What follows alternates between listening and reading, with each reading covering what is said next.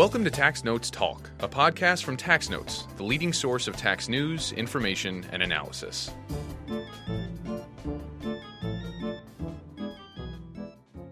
Welcome to the podcast. I'm David Stewart, Editor-in-Chief of Worldwide Tax Daily. This week, maybe you don't have to pay taxes? For people who know me, one of the early things they find out is that I love a good conspiracy theory. I don't buy into them, but I find it fascinating the sort of things that people will believe when it fits into their desire to possess secret knowledge. The tax world equivalent of the flat earthers are the tax protester. For the most part, they aren't protesting anything. They just have some theory that only they and other recipients of the secret knowledge have figured out how to avoid paying taxes. In addition to the draw of secret knowledge, these theories also confer significant financial benefits, at least temporarily. So we've invited several reporters to tell us their favorite stories of tax protester arguments. So put on your favorite foil headwear and enjoy. Joining me now in the studio is Tax Notes Today reporter Jonathan Curry. Jonathan, what do you have for me? Got a good one for you today, Dave. I got the Brown Rebellion, and not the one with John Brown and Harper's Ferry. Okay. This one is about Ed and Elaine Brown. Okay, I'm intrigued. Tell me more. So, the way this starts is that Ed was just your ordinary pest control guy. Elaine was a dentist, and she had a fairly successful practice. And at some point in the 90s, they got involved in a militia movement, and they believed in various conspiracy theories. They thought people like Bill Clinton and George Bush Sr. and the American Bar Association apparently was on their list of people out to get them and rob them of their life, liberty, and pursuit of happiness. Okay. So, at some point, they decided that they did not need to pay taxes anymore, and so they quit. It seems a natural progression. There's something there. So they decided that they were going to stop paying taxes. They weren't going to file their income tax returns anymore. So at some point, the federal government got wind of this. And in 2006, they were indicted in New Hampshire. And turned out they owed more than $625,000 in federal taxes. Now, halfway through the trial, Ed decides he's just not going to show up anymore. And Elaine decides she does a noble thing. She decides to stay there. She's going to try to renegotiate and get a plea bargain. And it didn't really work out so well. They were found guilty in January of 2007 of lots of tax-related charges. And they ended up getting 5 years in prison each. So, this is kind of your typical tax protester story at this point, right? Someone thinks they don't know what taxes. Yeah, no big deal. Well, it gets kind of crazy after that. So, I was hoping it would. Oh, it gets really good. So, Ed and Elaine reportedly decided to tell the court that they had no authority over them. They called themselves their own court and judge. Doesn't sound like it's how it's supposed to work, but I'm assuming they have a theory. Sort of. So when they signed the court filing officially announcing this, they signed it as, quote, Edward, a living soul in the body of the Lord of the house of Israel, and Elaine, a living soul in the body of the Lord of the house of Israel. The court rejected this filing and called it frivolous. So apparently at some point while they were waiting for their sentencing hearing, someone opened their eyes to the reality of life. A guy named Sonny, who came from Hawaii, and he had a long beard, he wore all white clothes and sandals, and he converted them to some strange cult. So around this time, they returned a property tax bill, not with a payment, but with a statement that reads, and may I read the statement in full? Absolutely, I hope you will. It's worth it. It reads this. Nay, the land at 401 Center of Town Road, Plainfield, New Hampshire, which is where the Browns lived, and all that is in and upon it, including the Lord's bodies, are in the kingdom of heaven, belonging to the Lord, have been claimed by him, and thus can be claimed by no man, nor can any man have beneficial interest in it. Stand down and away from the Lord's land and the bodies of the Lord. So it is written, so it is done. I really want to begin every email with nay from now on. That's great. I think that's a great idea. And then when you tell reporters what to do, you just say, so it is done, so it is written. This is my new email format. That's going to be my signature line. You can't contest it. You have to comply. Right. So Ed and Elaine, they were convinced they did not have to go to jail, and they were really convinced. So when their sentencing hearing came up later, I think it was in April of that year, they claimed to have abandoned man's law, and they would only follow the laws put forth in the Bible. So essentially, they claimed that they were no longer U.S. citizens, and they were thus non-residents for tax purposes. They claimed that the IRS and their federal income tax in particular were part of a plot by the Freemasons. This is where it gets real good. So there must must be some legitimacy I there. mean, you bring in the Freemasons. That's bringing the heat. Right. They were convinced that the Freemasons were trying to use the IRS and the federal income tax system to control the world. Which, if he had, stuck around till the TCGA was enacted and we switched from a worldwide to a territorial tax system, maybe his argument wouldn't really have as much merit anymore. That's a good point. Should have been a little more patient on that, probably. And at this point, he had stockpiled or at least he claimed to have stockpiled a year and a half of food and supplies, and he stated that he would violently oppose to the death anyone who came to arrest them. So, by midsummer, a standoff is in place. And it turns out quite a few folks were attracted to the Browns' residence at this time. While they were there, there's a lot of really crazy details about this, so I'm just going to highlight a couple of them. But they hosted a concert on the property, which drew about 200 people, actually. They also had one of the family members from the Ruby Ridge standoff come and endorse the Browns in their cause. They stated that he was looking forward to declaring war, and that the only way he saw this whole standoff ending was through war. A little frightening, perhaps. Okay. Yeah.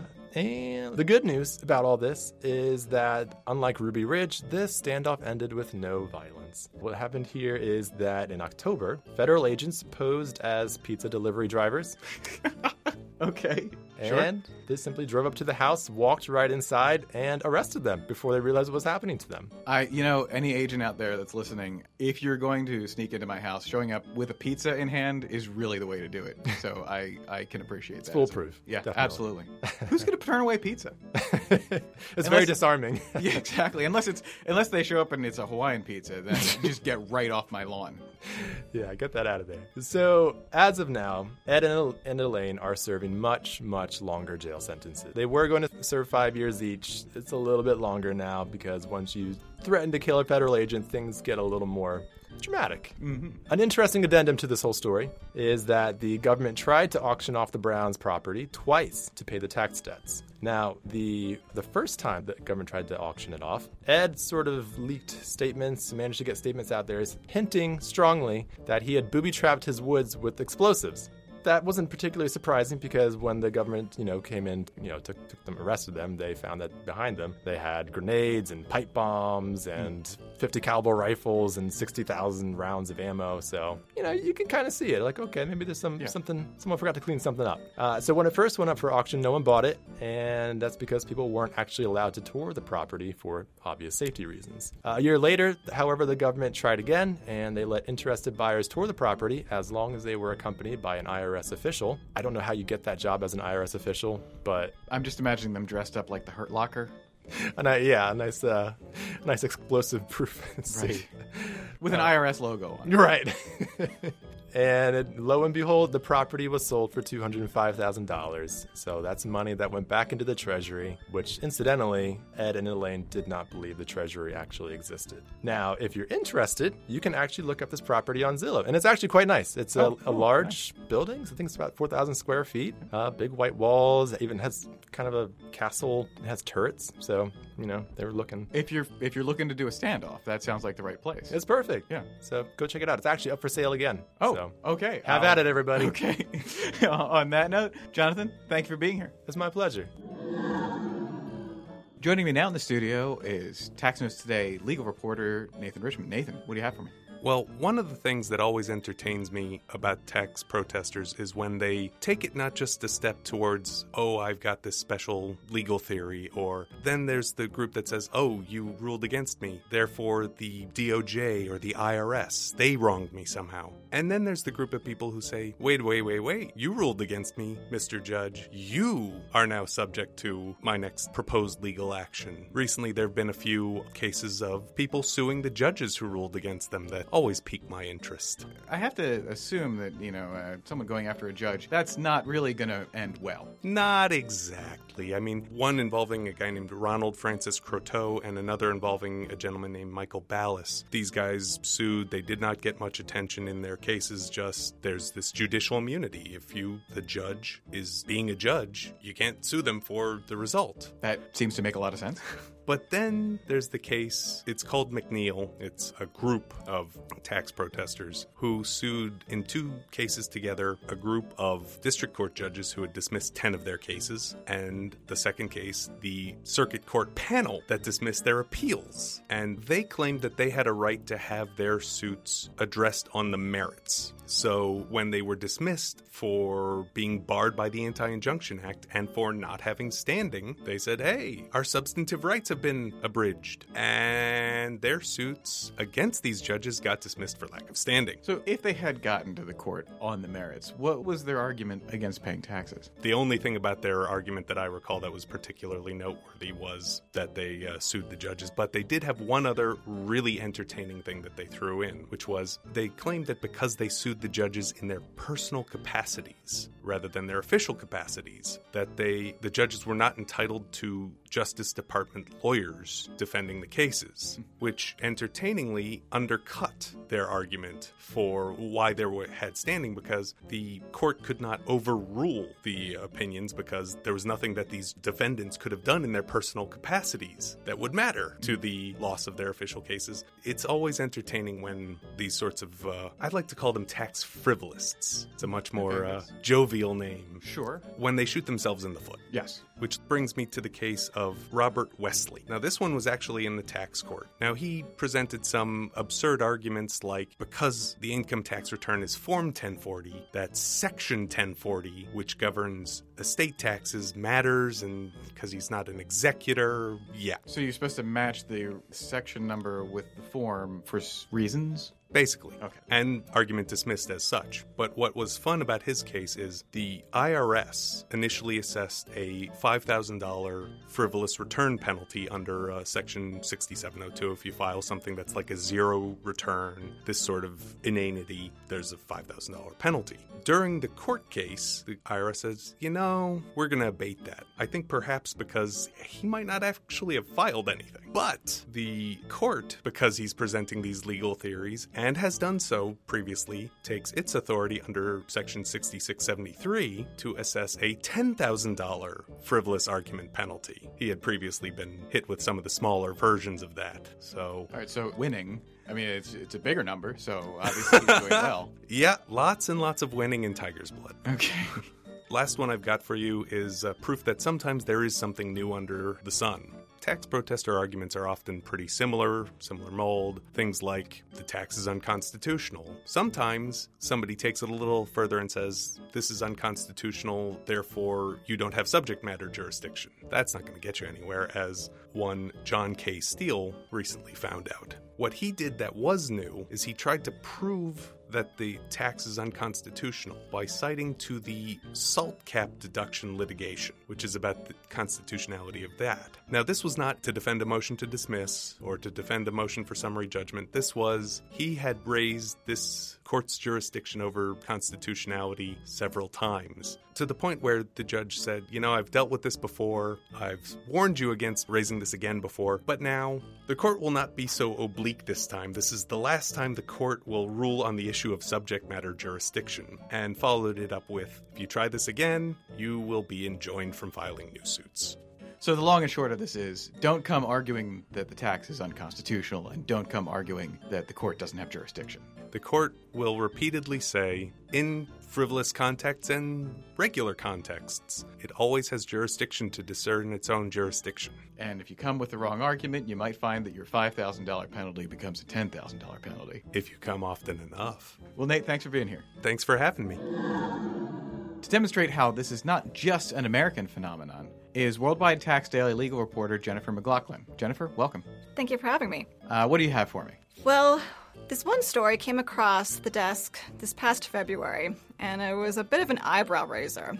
We hear a lot of similar arguments among tax protesters. Maybe the arguments are packaged in different ways. Maybe they're tailored to the individual facts. But this story stood out for, let's say, the taxpayer's novel approach.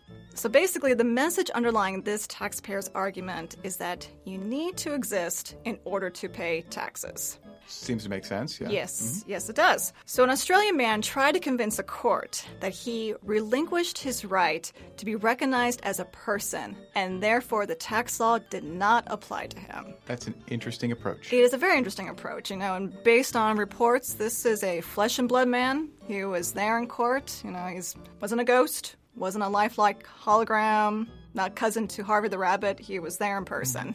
Is there any indication of how he made that argument that I am talking to you right now, but I do not exist? It's just I've chosen not to exist? Yes, it seemed to be just a unilateral decision on his part that he just gave up the right or waived his right to be recognized as a person. And even though he was there in person, he's waiving the right to be recognized as an individual. So he's basically giving up his personhood. It's kind of a much more extreme version of expats giving up their citizenship. Yes. Here, it's not just citizenship. You're basically giving up the entire right to be even looked at as an individual in the flesh. Here's my passport. Here's my birth certificate. Push all that aside as though it never existed. Do we know how that turned out for him? Not too well for him, predictably. The court wasn't too impressed with the argument, warning that if people could cherry-pick which tax laws to follow, that would essentially make a mockery of the law. And what's interesting is he had been filing tax returns up until about 2010, from what we understand. He decided not to file his tax returns for tax years 2012 through 2017. We're not sure why. He just decided to stop, but he just ceased filing them. There was this back and forth between the tax office. And he raised some constitutional arguments with them, but, predictably at court, the Australian tax office attorney said there are no personal exemptions from the Australian Constitution, and Parliament can implement these laws. So you're on the hook for the tax laws. And he just kept on doubling down, saying, look, I'm not a person, therefore I'm not an Australian resident, and these tax laws don't apply. He even tried to invoke a few United Nations documents, which was kind of interesting. But I would assume they apply to people. Exactly. And that's the part that's not quite clear. Okay, all right. So he kind of wanted the best of both worlds. So he suggested that the tax laws infringed upon his human rights in violation of the Universal Declaration of Human Rights. He also suggested that the tax laws, or the tax bill, effectively bound him in servitude or slavery, which is against the United Nations International Covenant on Civil and Political Rights. So we've heard, I think, the slavery argument a few times in the past, yeah. So that's nothing new. But, the court wasn't moved by the man's plea, saying, no, your human rights, you're human, and but your human rights are not violated, and no, you are not bound in slavery. Okay. So he has been found liable for it's only a small amount, too, only about like 6,000 Australian dollars, which is a little over 4,000 in US dollars. So quite a big fight over a de minimis amount. Yeah. So that's the first story. Another one that came across our desk that was kind of interesting also showed taxpayers kind of thinking outside of the box, but this one was a little bit different. This story takes place back in Spain in 2012. As you might recall, Spain was deep in an economic crisis at the time. And as part of these sweeping austerity measures announced in 2012, Spain decided to increase the value-added tax on tickets for cultural activities, concerts, cinema, theater. And it was a pretty significant tax hike, climbing from 8% to 21%. So this hit Spanish theaters pretty hard. The rise in ticket prices really could threaten attendance on one hand, but also jobs on the other hand. And based on what local media reported on the past, it did take a hit on both attendance and employment. So what some people developed was a sort of workaround. And instead of selling tickets to the show, they would sell another product that was subject to a lower tax rate. Okay. And this product would effectively be the ticket. But they would sell this product at a purchase price that was significantly higher than the product's typical sticker price. Okay. What sort of products are we talking about? So the first example is what the local media dubbed the Carrot Rebellion. So this theater director... I'm sorry, I'm just imagining like a bunch of rabbits. It's either the best or the worst, like Bugs Bunny skit ever. Yeah. There's one theater director. He offered basically a free, quote-unquote, ticket or admission for anyone who bought a carrot. Okay. Going rate for a carrot was 13 euros, which is about 15 American dollars. So are these those like blue heirloom carrots, or are we just talking straight orange Bugs Bunny carrots. You're talking straight out of the ground Bugs Bunny carrot that he starts chomping right away. Right. Yeah. Okay. I mean, I think one of the stories I recall said that this man looked outside of his window to the farms surrounding the theater and thought, there are carrots. We're going to take those and use those. Okay. So this was not any sort of like heirloom carrot. So was this a successful venture he went on? It actually was. So, the carrots were subject to a lower tax rate, only 4%, so they didn't have to deal with the 21%. And based on what local media reported, shows were sold out. As I read things, I wondered if this was a real symbolic protest. I mean, that's a lot of money for a carrot. But, you consider it as a stand-in for a ticket, it's basically the same thing. So, yes, it sounded like it was very successful for him. That was in 2012. Then, about 2 years later, in 2014, there were other reports that highlighted a different approach. Similar in terms of selling a product in lieu of a ticket, but less of a G-rated approach. Okay. So this story reported on this all-woman theater group that, instead of produce, they would sell an erotic magazine for admission. Okay. And the going rate for the magazine was 16 euros, which is about, I think, $18. I know $15 is a lot for a carrot. I have no idea if $18 is a lot for a dirty magazine.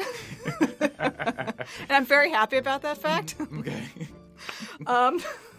So apparently the tax on pornography is significantly less than the cultural activities. I think I read somewhere that's around 4%. I guess that makes an interesting point about the way the tax system is structured. Yes, priorities, classification. Yes, there's a lot of questions there. So the group got their hands on some back issues of, I think, a discontinued dirty magazine, and I think it had a similar level of success as the Carrot Rebellion. I haven't seen anything recently about these workarounds in Spain, and I think that has to do with the fact that as of 2017, it appears that the tax rate has been lowered to about 10% for the cultural sectors. So there doesn't seem to be as much of a need to circumvent or find a loophole. So I guess in this case, it's score one for the protester. Absolutely. Yes. I mean, I didn't see any report on arrests or the tax authorities coming in. I think there were some concerns, especially with the publicity. There might have been some authorities stepping in, asking questions, but it seemed to really strike a chord among people who were just up in arms about this huge tax hike on such a relevant and prevalent sectors in Spanish society. I mean, the theaters, concerts, live music, cinema. I mean, those are things that people really enjoy. Right. All right, well, Jennifer, thank you for being here. Thank you very much. And now, coming attractions. Each week we preview commentary that will be appearing in the next issue of the Tax Notes magazines. We're joined by Executive Editor for Commentary, Jasper Smith. Jasper, what will you have for us? In Tax Notes, Sarah Zablotny focuses on divisive D corporate reorganizations and whether they will be respected when receipts or distributions of property don't go according to plan. Also, Scott Swartz examines the requirements for creating a grantor-retained annuity trust and addresses the potential planning issues. In State Tax Notes, Lynn Gandhi addresses the effect of recent Michigan tax actions, while Kathleen Wright discusses California's taxation of undistributed trust income and how recent litigation in North Carolina and California could change the process. And in Tax Notes International, Jose Calderon examines the Coordinated Transfer Pricing Control Framework developed by the EU Joint Transfer Pricing Forum, while Jeremy Cape looks at a revolutionary new VAT regime in Angola. You can read all that and a lot more in the April 1st editions of Tax Notes, State Tax Notes, and Tax Notes International. That's it for this week. You can follow me on Twitter at TaxStew, that's S-T-E-W. If you have any comments, questions, or suggestions for a future episode, you can email us at podcast@taxanalyst.org. And as always, if you like what we're doing here, please leave a rating or review wherever you download this podcast. We'll be back next week with another episode of Tax Notes Talk. Tax Notes Talk is a production of Tax Notes. You can learn more about us by visiting www.taxnotes.com/products. When major media wants the straight story, they turn to Tax Notes. Thank you for listening, and join us again for another edition of Tax Notes Talk. Tax Analysts, Inc. does not provide tax advice or tax preparation services. Nothing in the podcast constitutes legal, accounting, or tax advice. A full disclaimer is included in the transcript. April Fools!